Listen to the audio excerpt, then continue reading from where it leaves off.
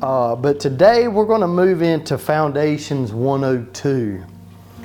And in case you missed last week, or those that may haven't viewed this yet, or those that may have not listened to the podcast, last week was 101, which we began to talk about a foundation. So as we move on, I want to try to cover as much ground as we can here this morning. I'm going to move this out of my way because last week I hit the button and we kind of had to start some things over. But this week, our opening passage is the same thing as it was last week. Like I said, I try to give you a little bit more notes this week. You can follow along best that you may. Now, I will say this, give room for the Holy Spirit to do what He wants to do. And but in Isaiah chapter 33, verses 6 in the NLT, it says that in that day, He will be your sure foundation, providing a rich store of salvation, wisdom, and knowledge. The fear of the Lord will be your treasure. I know that this was our opening passage from last week from part 1, but this very verse is a proverb that highlights what these foundations will provide for us in our walk and journey with Christ Jesus. This week we'll look a little bit deeper in what Jesus had to say about a foundation. So in Matthew chapter 7 verses 24 through 37, it reads like this: anyone who listens to my teaching and follows it will be wise, like a person who builds his house on a what? On a solid rock. So let's just stop for a second. What is a solid rock? If there's a 20-foot round rock that is at the base of the ground, then what is it? What is its potential? What does it become as a service for? A foundation. So Jesus said it's likened to those who listen to them, they are wise. He said, so in verse 25, he said, though the rain comes in torrents and floodwaters rise and the winds beat against the house, it won't collapse because it's built on a what? It's built on a bedrock. You know, another word or another thing is for a solid foundation, or we can refer to it as a foundation. But anyone who hears my teaching and doesn't obey it is what? It's foolish. Like a person who builds his house on the sand. When the rains and the waters come and the winds beat against the house, it will collapse with a mighty crash. You know, see, Jesus was in Matthew chapter 7. If you've not read it, this was the ending of Jesus' Sermon on the Mount, which some is considered to be the greatest sermon that Jesus had ever preached. But I think anything that ever came out of Jesus' mouth was truth, so they were all just as good to me, if we can say it that way. You know, so what he brought here was a revelation, it was a challenge to many people because it was divine truth. And the divine truth that took place here was that everything that we're building has to be based off of a solid foundation. So this is why we're putting so much emphasis that our Christian walk and that our walk with Him is not going to be what it's supposed to be unless everything has been based off of what teachings that Jesus has given us. And that's why we're spending this time. That's why we're spending so much time and putting so much emphasis on these few things here. So the simplicity of where we build is based off the longevity of what we build. Some of you need to hear that again. The simplicity of where we build is based off the longevity of what we build. Where we build it takes more precedent of how long it takes us to build it. As we spoke and made emphasis last week about the foundation is the first thing that we must lay. In 1 Corinthians chapter 3 verses 9 through 15, And I know I'm coming with a lot of scripture today, but what better way is there to tell you that there's so much truth out of what the Word has to say and not what James or Pastor James has to say? So here's what Paul spoke about in 1 Corinthians chapter 3. He said, verse 9, he said, "For we are both God's workers, and you are God's field. You are God's builders. Because of God's grace to me, I have laid the foundation like an expert builder. Now others are building on it, but whoever is building on this foundation must be careful. For no one can lay another foundation other than that, the one we already have, Jesus Christ. Anyone who builds on this foundation may use a variety of materials, gold, silver, jewels, wood, hay, and straw. But on Judgment Day, fire will reveal what kind of work each person has done. The fire will show if a person's work has any value. If the work survives, that builder will receive a reward." Say reward. "But if the work is burned up, the builder will suffer great loss." We'll say great loss. "The builder will be saved, but like someone barely escaping through a wall of flames." If we can for just a minute, if we take and we build a house, and if we put up wooden walls, and then somebody else builds a house next to us and they put up concrete walls, center block walls, and then they begin to place the roof on it, and then they put a tin roof on it, and then this person over here that's building a wooden house, and just like what we're dwelling in right now, and they put shingles on it. Well, when they go up in flames, what's going to happen? One's going to be consumed, but the other one's still going to be standing. So here's what we need to be building the kingdom of God with. Is with these things here that Paul spoke about. And he called them gold, silver, and jewels instead of wood, hay, and straw. Because wood, hay, and straw become what? When the fire gets hold of them, they become consumed. But I want you to follow me here, because we're going to go somewhere with this by the end of this message. But if you take gold, silver, and jewels, well, what happens when the fire hits them? They just become liquefied. And the impurities that's within inside of them can then be removed. But wood, hay, and straw, once the fire hits them, they're consumed. They're done for.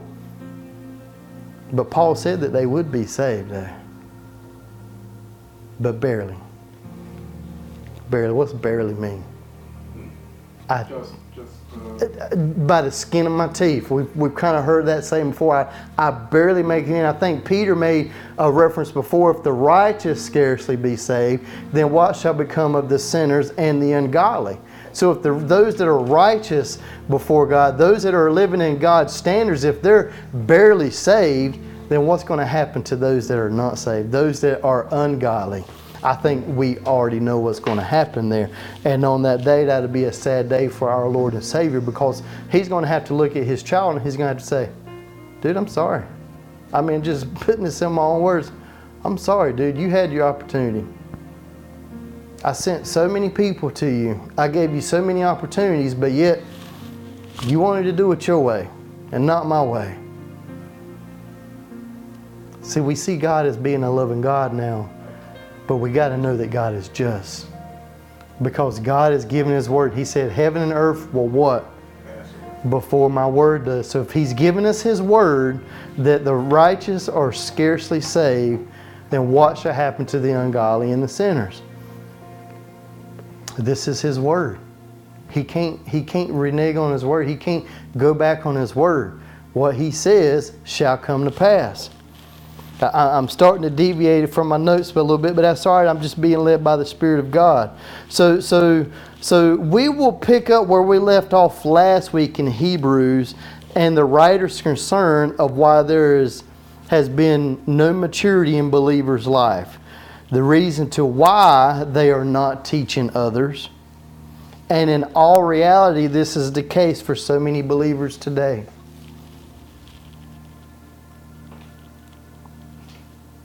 Because Christians lack the understanding of elementary teachings. Again, I mean, just so much simpler just to say they forget the ABCs. They forget the 1 + 1 is 2. that they're trying to do other things when they've not even caught the basics of things.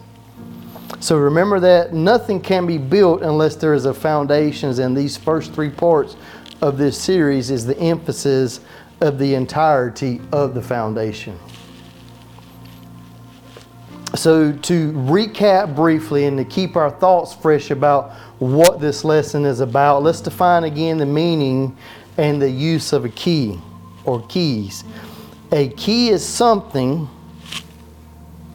that associates power, authority, foundational, primary, fundamentals, and priority. A key is something that we use to unlock doors, a next level, and fulfill a purpose-driven life. Now, every Sunday, or through this series, we're going to cover this very topic right here every single Sunday, because I want to drive home what the importance of what keys do, because each lesson, each part of this series is going to be in reference to what a key does and how a key is reflected in our life. So as we continue this series, let's move a little deeper into the fundamentals of our duties and obligations in living in Jesus. Let's continue our reading of Scripture and continue to Hebrews chapter 6, verses 1 through 3. And last week we talked about the repentance part and turning to God. But let's continue on here. So verse 1, it said, let us stop going over the basic teachings about Christ again and again. I like the way the writer has said that, or even in this translation, he said again and again. That means I'm still having to tell you these things again. Let us go on. Let us go on instead and become mature in our understanding. Surely we don't need to start again with the fundamental importance of repenting from evil deeds and placing our faith in God. And here's where we are today in verse 2, the beginning of verse 2. You don't need further instructions about baptisms and laying on of hands, the resurrection of the dead, and eternal judgment. And so, God willing, we will move to further understanding. So I want us to understand. I want us to see something right here. What's this word right here? Baptisms. But what's that on the end? It's an S. So when an S is on the end, what does that mean? More than one. It's plural, is more than one. And so many people will stop and get confused with the baptism of water. But the Scripture has so much more to say about just baptism of waters. So a physical baptism will be the first that we'll focus on. Why is that? Because that's what so many people think about. You know, and I'll urge and I'll say this, as the warmer weather continues, we'll begin to get our pool together and get it ready. And probably around June, I would like to do a baptism of anybody that would like to be baptized.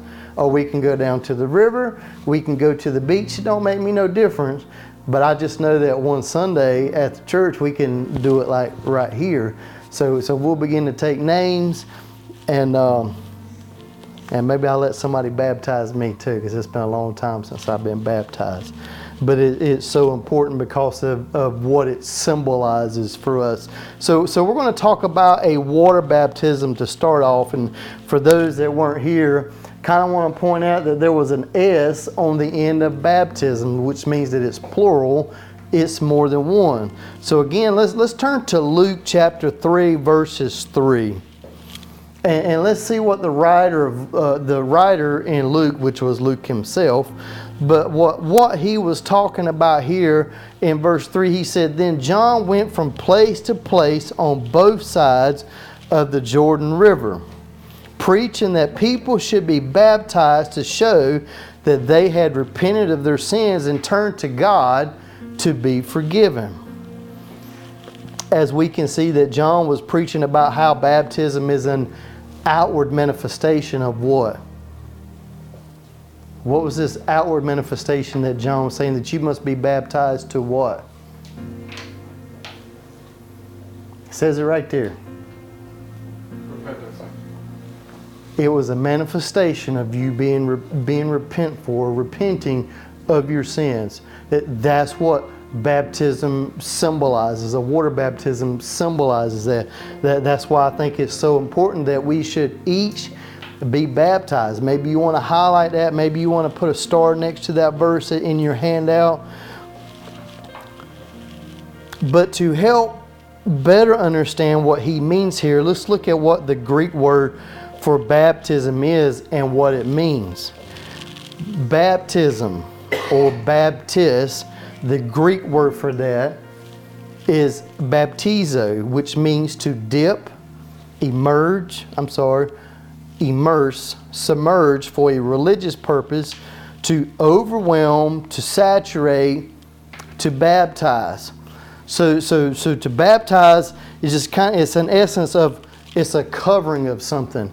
It's covering, it's a washing, and it's a dipping, and it's an immersing. You know, as we saw in the movie last night, Jesus Revolution, they were baptizing hundreds of people a week.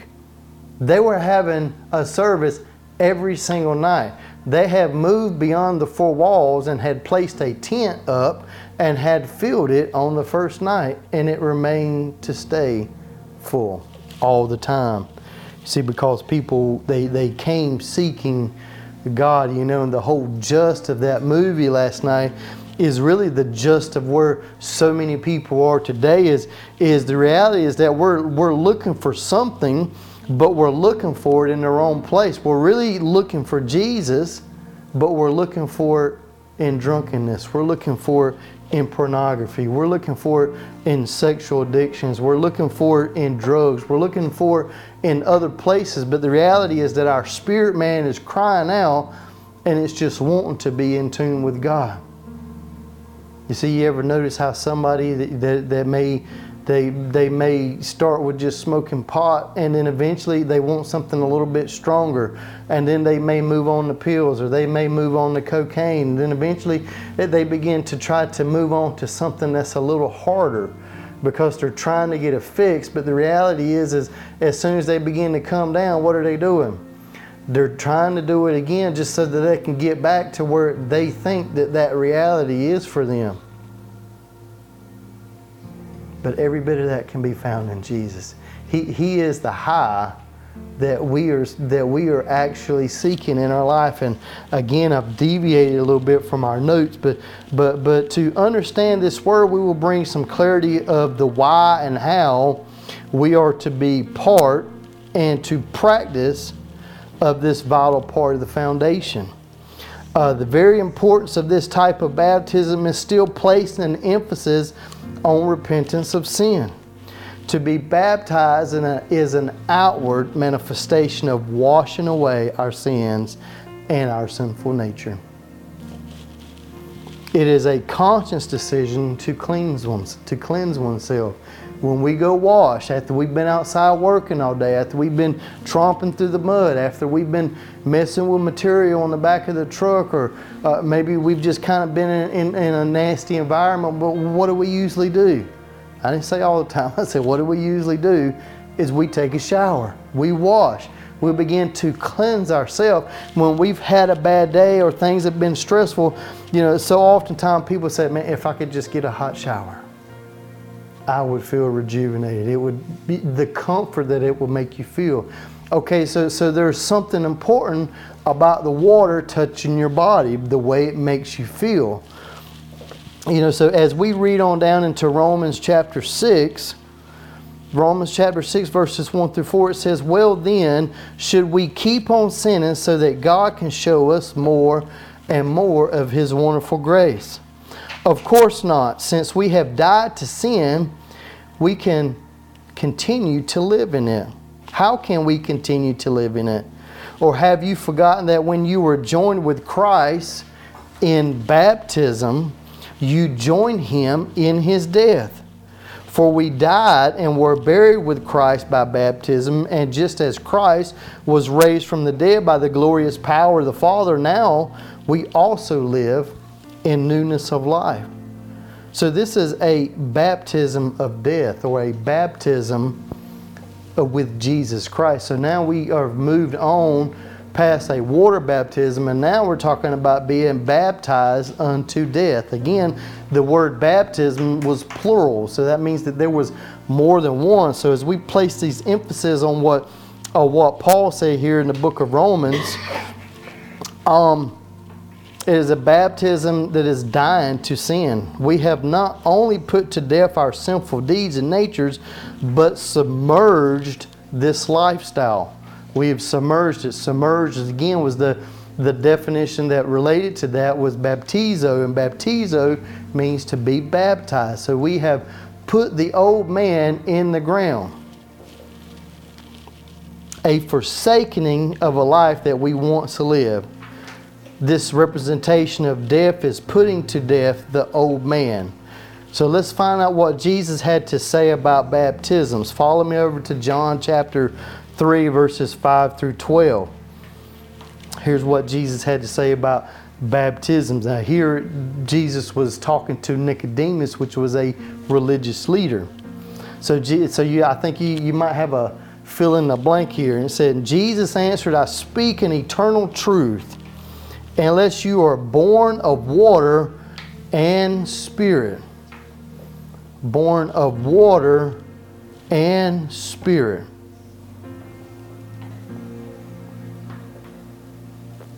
When I know the pens are done right, and we'll continue to read. I speak in eternal truth, unless you are born of water and spirit, you will never. What does never mean? Not going to happen. It's not possible, right? It's not going to take place.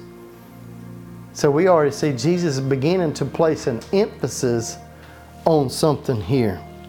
You will never enter God's kingdom realm, for the natural realm can only give birth to things that are natural, but the spiritual realm gives birth to spiritual life. You shouldn't be amazed by my statement, you must be born from above. For the spirit wind blows as it chooses. You can hear its sound, but you don't know where it's coming from or where it's going. So it is within the hearts of those who are spirit born.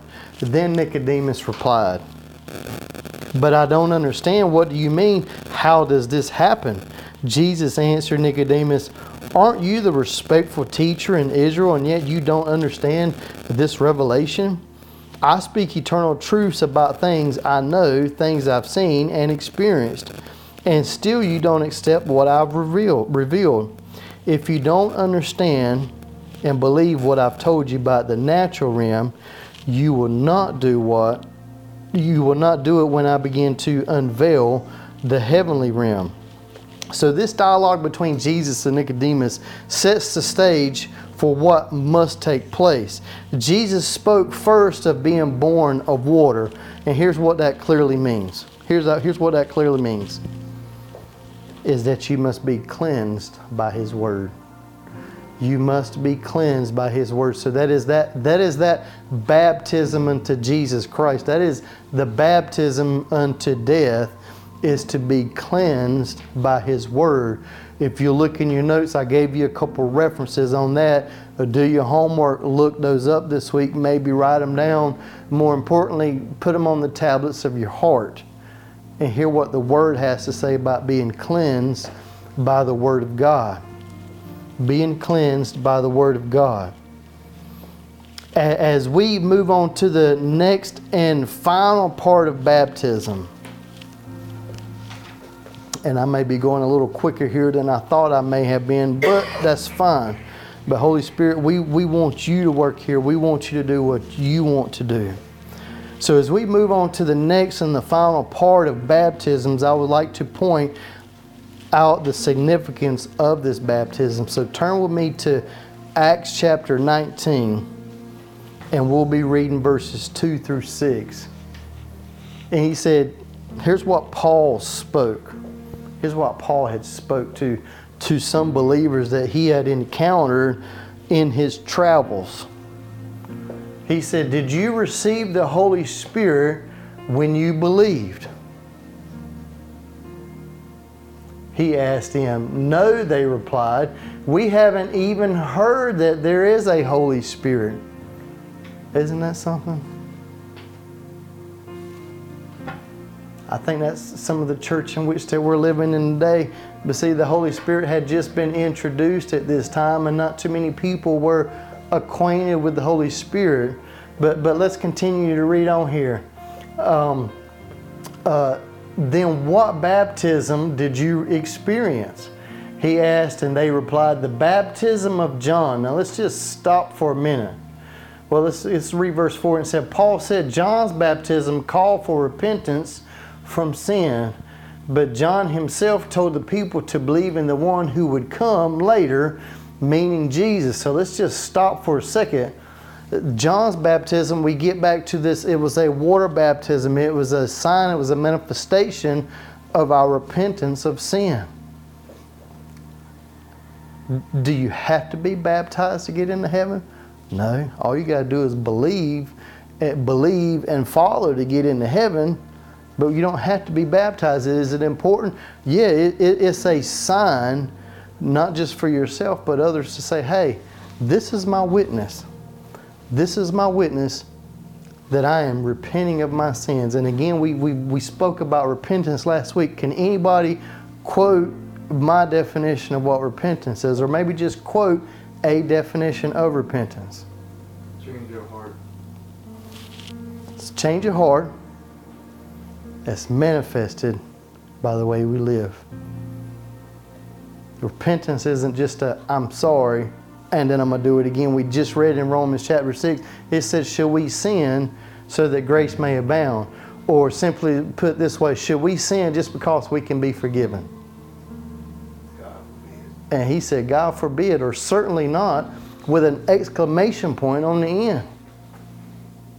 So should I cheat on my spouse just because I know her heart will forgive me? Why not?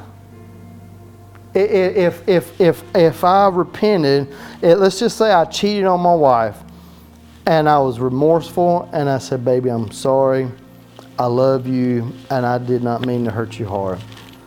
We reconcile. I go out next week and I do it again.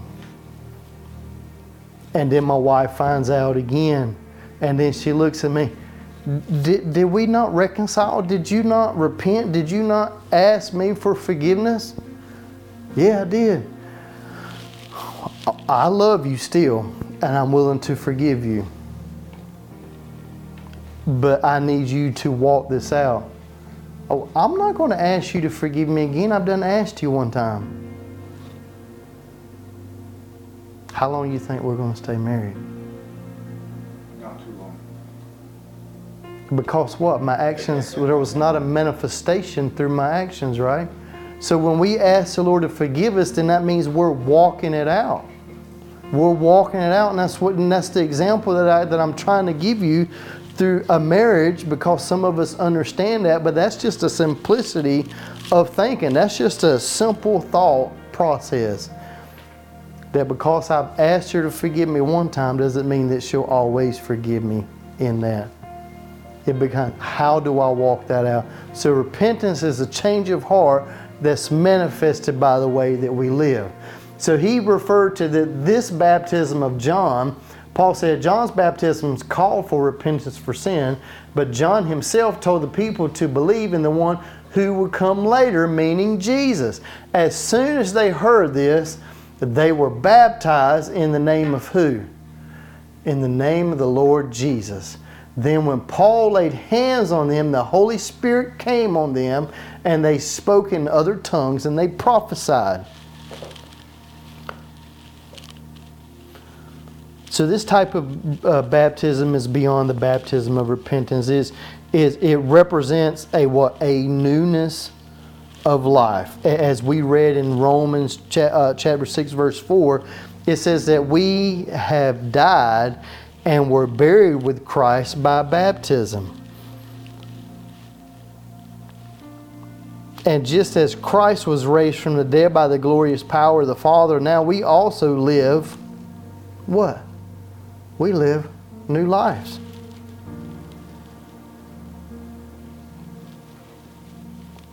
But what, did I get a little ahead of myself here? No, I didn't. Please excuse me. So if Christ was dead and he was raised to newness of life, what raised him from the dead? Well, to find that out, let's go over to Romans chapter 1. Romans chapter 1 verse 4. And he has shown to be the Son of God when he was raised from the dead by the what?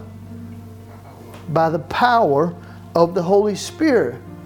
He is Christ Jesus our Lord. So it's the Holy Spirit's power that raised Jesus Christ from the dead.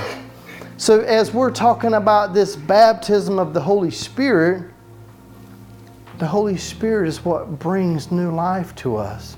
It is the acceptance of Jesus Christ, but it is the witness of the Holy Spirit. It is the baptism of the Holy Spirit that brings us into newness of life. And I like how Paul puts that out there.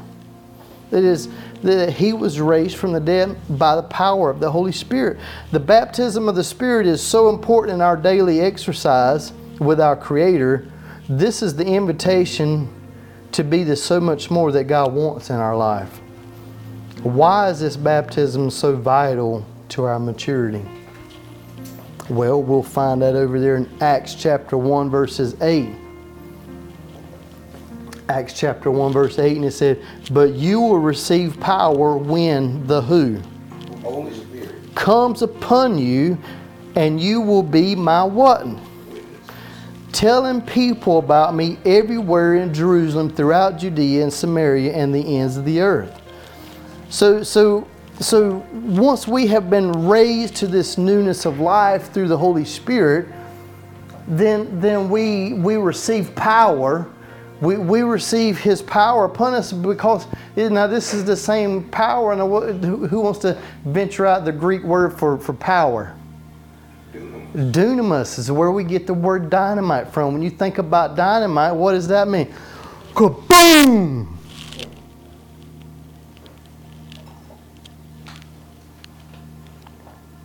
When dynamite goes off, people will react to that. What was that sound? So when this newness of life has dynamited, when it has taken off, when it has exploded in our life, then it becomes obvious, right? We don't have to put a flashing sign and say, hey, dynamite over here, dynamite over here. We don't have to do that. This is what the baptism of the Holy Spirit will do. And this is something that we should all be seeking and walking in. And at the end of the service, we're going to begin to pray for one another, and we're going to begin to seek these type of things, because these are the foundations, the fundamental teachings. These are the keys to the kingdom. But what else did he say? He said once the Holy Spirit's come upon you, once you receive this power, then you'll be what? When you go to court, you're just kind of using your mind. We've all seen these movies where people have gone to court, and maybe we've watched Judge Judy in times past. I know I'm telling a little bit on my age here. But when they call a witness to the stand, what is a witness doing? They are doing what? It starts with a T. They are testifying. They are a witness to something that happened. So when the Holy Spirit has come upon us, and when the Holy Spirit's given us power, we become that witness. And we begin to be that witness to all of the people that are around us. So how can we ever abuse God's grace when we know that we're supposed to be witnesses? When we know that we're being baptized by the Holy Spirit? Because He said we'll be witnesses. So how can we ever live any other different lifestyle? Well, we'll get into that into later parts of this series as well. So I like to stress one more part that accompanies this baptism. But to see this, we must turn to Luke chapter 3, verses 16 through 17. This is the part that I've been waiting to get to here today, and maybe that's why I've kind of rushed my message just to kind of get to this, so maybe I could just spend, a few more minutes on that.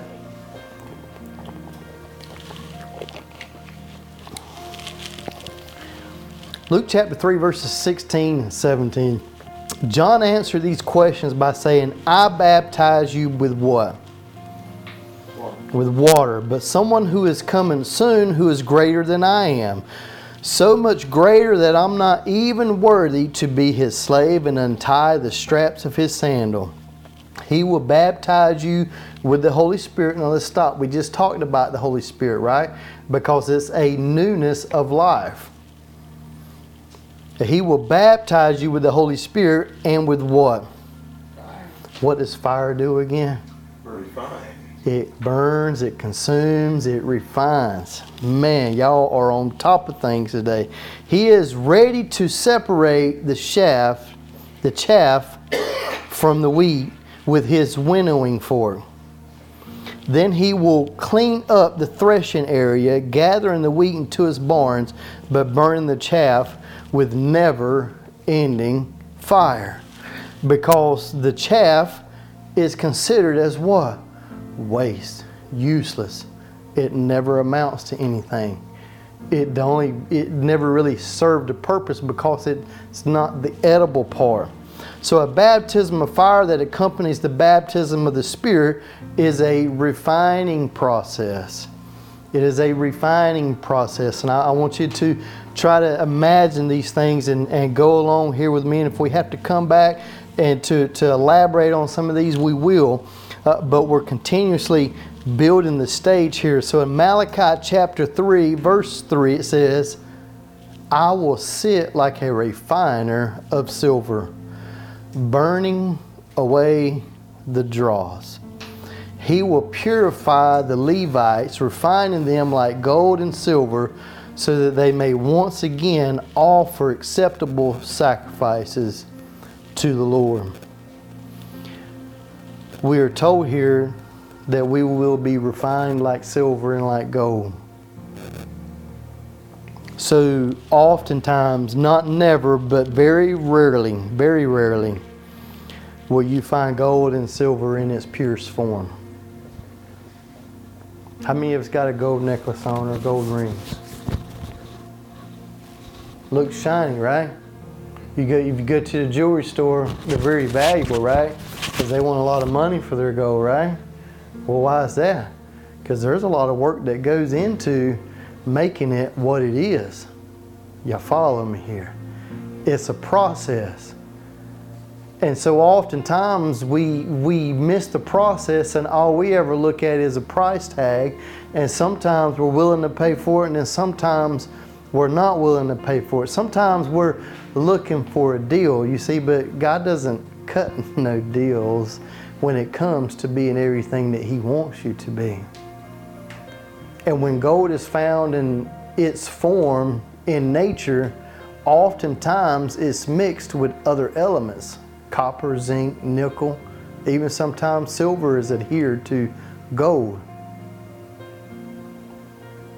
But when they're one piece together, it carries a value, but the value could be so much more, right? We agree?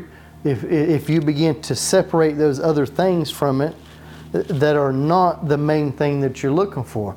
So the main thing that God is looking for us, as we saw in Psalms chapter 51, David said, create in me a clean heart, O Lord. Remove from me all of my sins, my unrighteousness, my wickedness. Remove. So to remove from something means you had to do what? It's got to be separated. And this is where the baptism of fire comes in. Because if I take this necklace right here, it's 10 karat gold.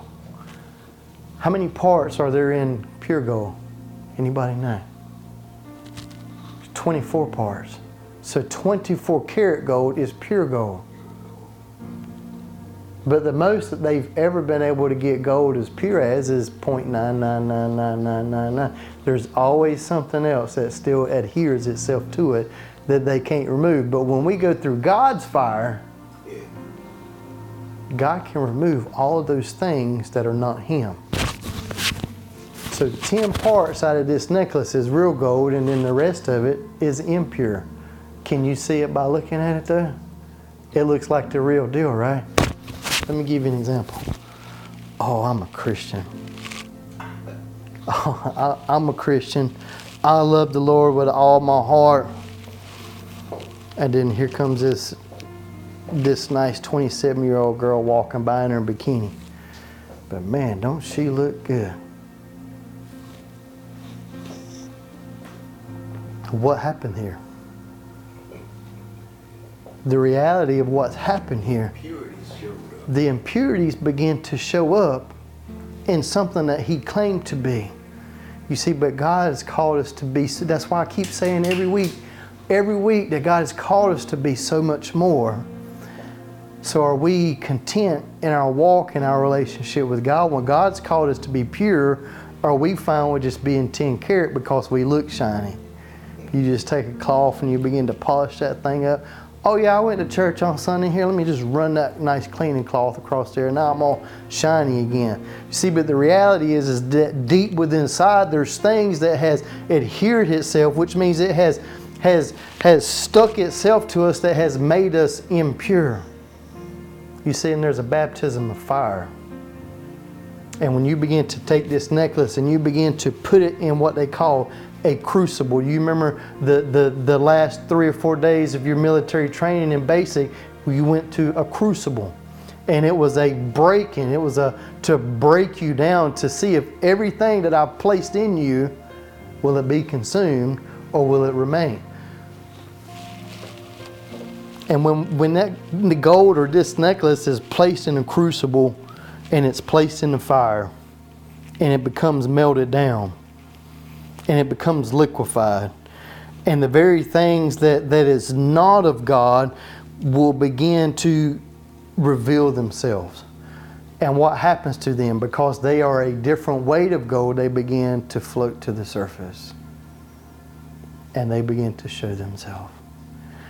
And at that point, and only at that point, can those foreign elements, those things that has adhered itself, those that have made this gold impure, only then can they be removed. If we don't allow them to be removed and we become hard again, then it remains in that same state. So you ask me, Pastor James, well, how do I become liquefied? How do I allow these things to begin to show up in my life? I'm so glad you asked that question. I'm so glad you asked that question.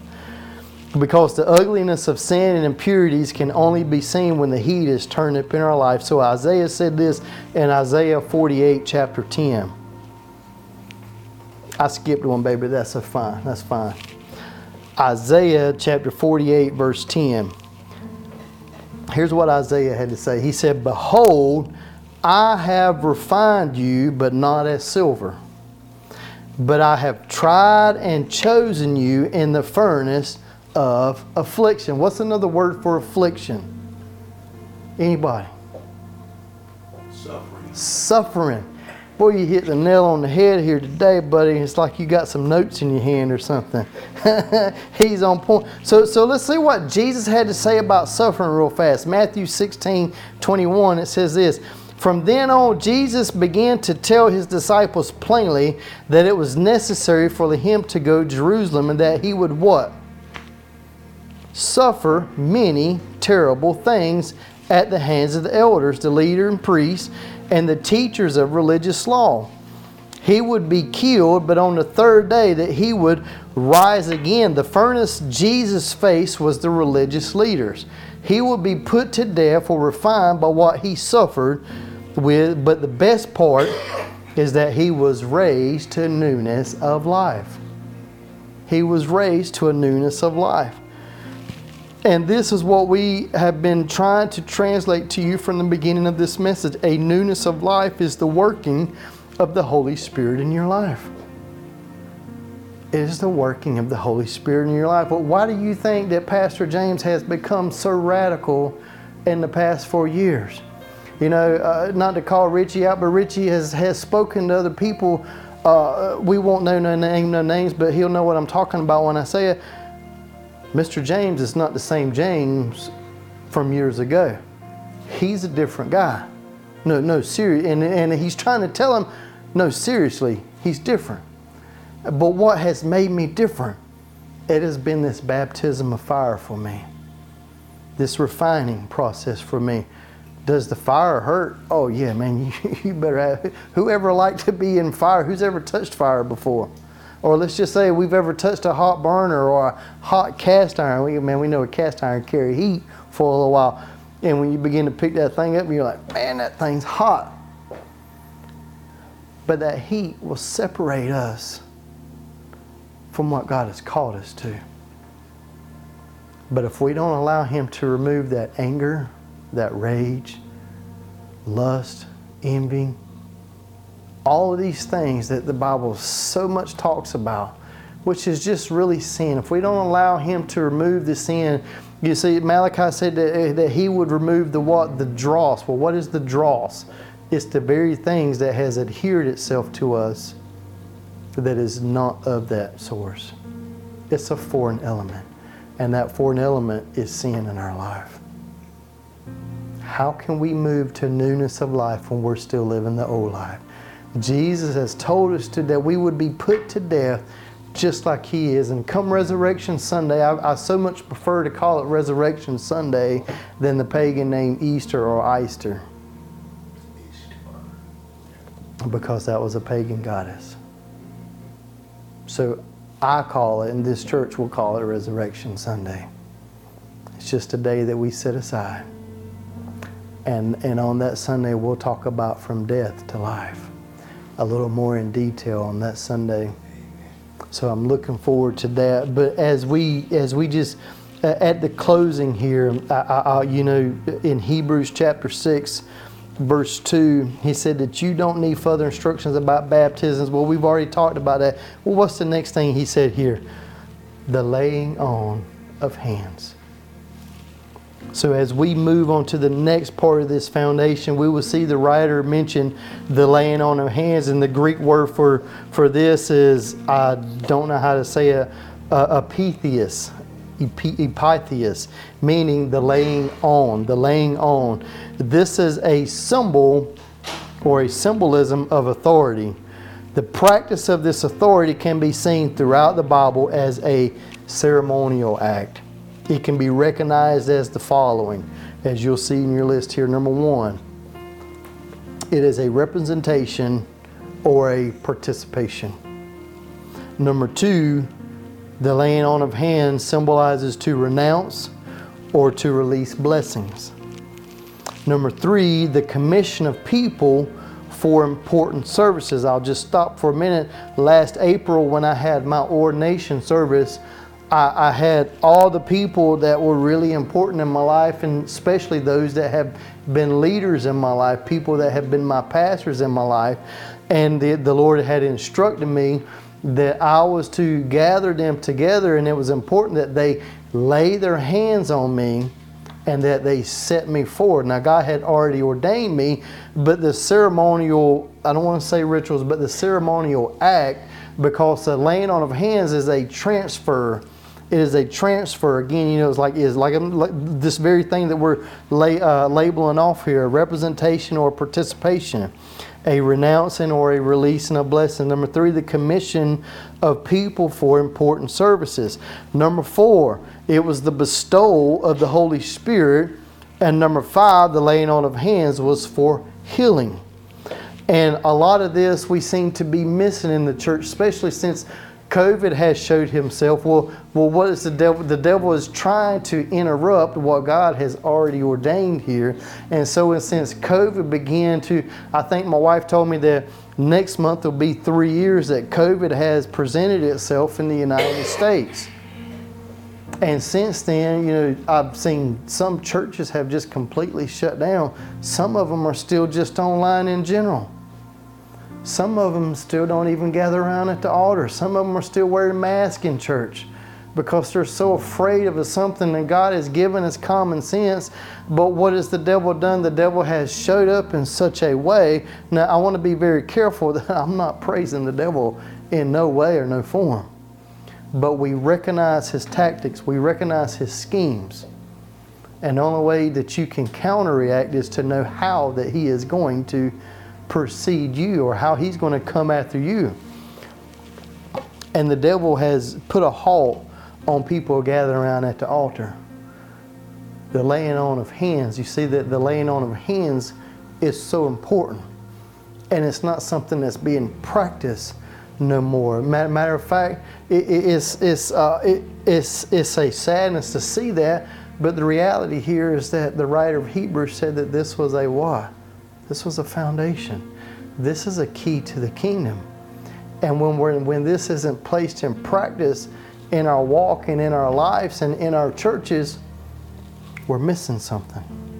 So how can you build something over that when you're missing what's up underneath it? You see, this becomes the entirety of a foundation. And the entirety of a foundation isn't just the concrete. It's the rebar that goes in it. It's the chemicals that's inside of the concrete that causes it to harden. Well, the time also has to happen for the concrete to harden, not just the chemicals in it. There's so many chain reactions that must take place for the foundation to be complete. And we are listing some of these off, and I thank you for your patience. I have a few minutes left. So I want to turn to Acts chapter 19 verse 6 one more time, because we're talking about the laying on of hands. And it said, and then when Paul had laid his hands on them, well, what did he do here? He laid his hands on them, and laying a hands on was it was a representation of bestowing something on someone. It was a transfer of authority. It's a transfer of power. And the Holy Spirit came on them, and they spoke in other tongues and prophesied. The laying on of hands is to convey or to release an impartation of what you possess. So at Salt and Light Ministries, the pastor and the elders and the people that are under God's authority, we will practice the laying on of hands because it's biblical, it's scripture. And like I said, so many people defer from it because a lot of people don't talk about things that they don't understand. But see, I'm not afraid to talk about things that I don't understand, because God understands everything. And if we seek God and we follow after Him, He'll convey these various things to you. So when God touches you, let's just go back to about Jacob a couple weeks ago when we talked about Jacob, whose name was changed to Israel or Israel. Well, when he got touched, well, what happened? He got changed. You see, this is all through the whole Bible, but yet these things aren't being practiced. So I want to drive the emphasis of this, and I want to talk about, and I gave you a couple scriptures in your handout to talking about this conveying of releasing and impartation of what you possess. Acts chapter 8, 1 Timothy, 2 Timothy. Do your homework and do that in your time. So let's look at one more example of this, and my time's getting short here. Acts chapter 3, verses 7 and 8. This was after Christ had died, after Christ had resurrected, after Christ had been with His disciples for so many days, and then Pentecost had happened. So after Pentecost had happened, because they said that the Holy Spirit will come upon you, and you shall receive what? You shall receive power, and you will be my witnesses. So this is when this had taken place. So in Acts chapter 3, verse 7 and 8, it reads like this. It said, Then Peter took the lame man by the right hand and helped him up. And as he did this, the man's feet and ankles were instantly healed and strengthened. So I want to stop there because I think I left out verse number 6. And this is when Peter and the disciples were walking around, and they saw the lame man. And I'm sorry that I left that out the handout. I'll try to get that corrected for you. But they were walking the streets, and they were on their way to the temple. But they saw the lame man, and the lame man was begging for money alms for the poor, alms for the poor. Well, you know, I mean, man, they ain't like they had pockets in their gowns, you know. You know, in their garments that they were wearing, it's not like they had pockets. Hey, man, I got some change. Hold on, buddy, let me give you some. But Peter said, silver and gold have I none. But what I have, I give to you. So what did he have? He said, I have health, I have healing, I have my right mind, and I want to give that to you as well. So in verse 7 and 8, we saw that he reached out his right hand. He reached out his right hand and he picked him up. This is the representation of the laying on of hands. Silver and gold have I none, but which that I have I give to you. See, he gave it to him by what? By speaking it and by touching him. I want us to see the importance of what the laying on of hands is. And I had never read that before. When the Lord instructed me and pointed me to that, I was like, poof. It was dynamite, dude. It was dunamis. It was an explosion that just went off in my spirit. So in closing today, I can only stress the importance of these foundations, but it's up to us individually to use these keys to unlock the Isaiah 33:6. And we'll close with this verse. In that day, he will be your sure foundation, providing a rich store of salvation, wisdom, and knowledge. The fear of the Lord will be your treasure. Let's go to our last slide, baby. 2 times on that one, please. But he'll be our sure foundation.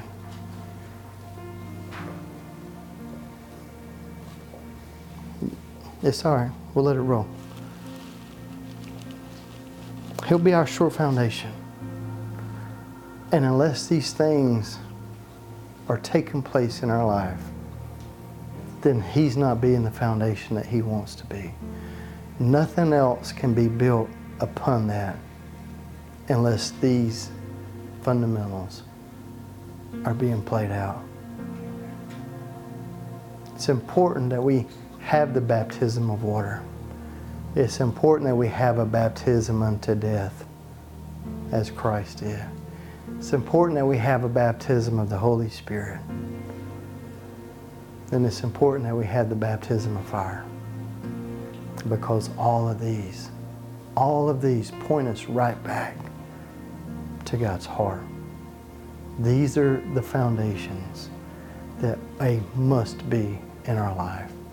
Like I said, nothing else can be built upon it until we grasp these things and we put them into play.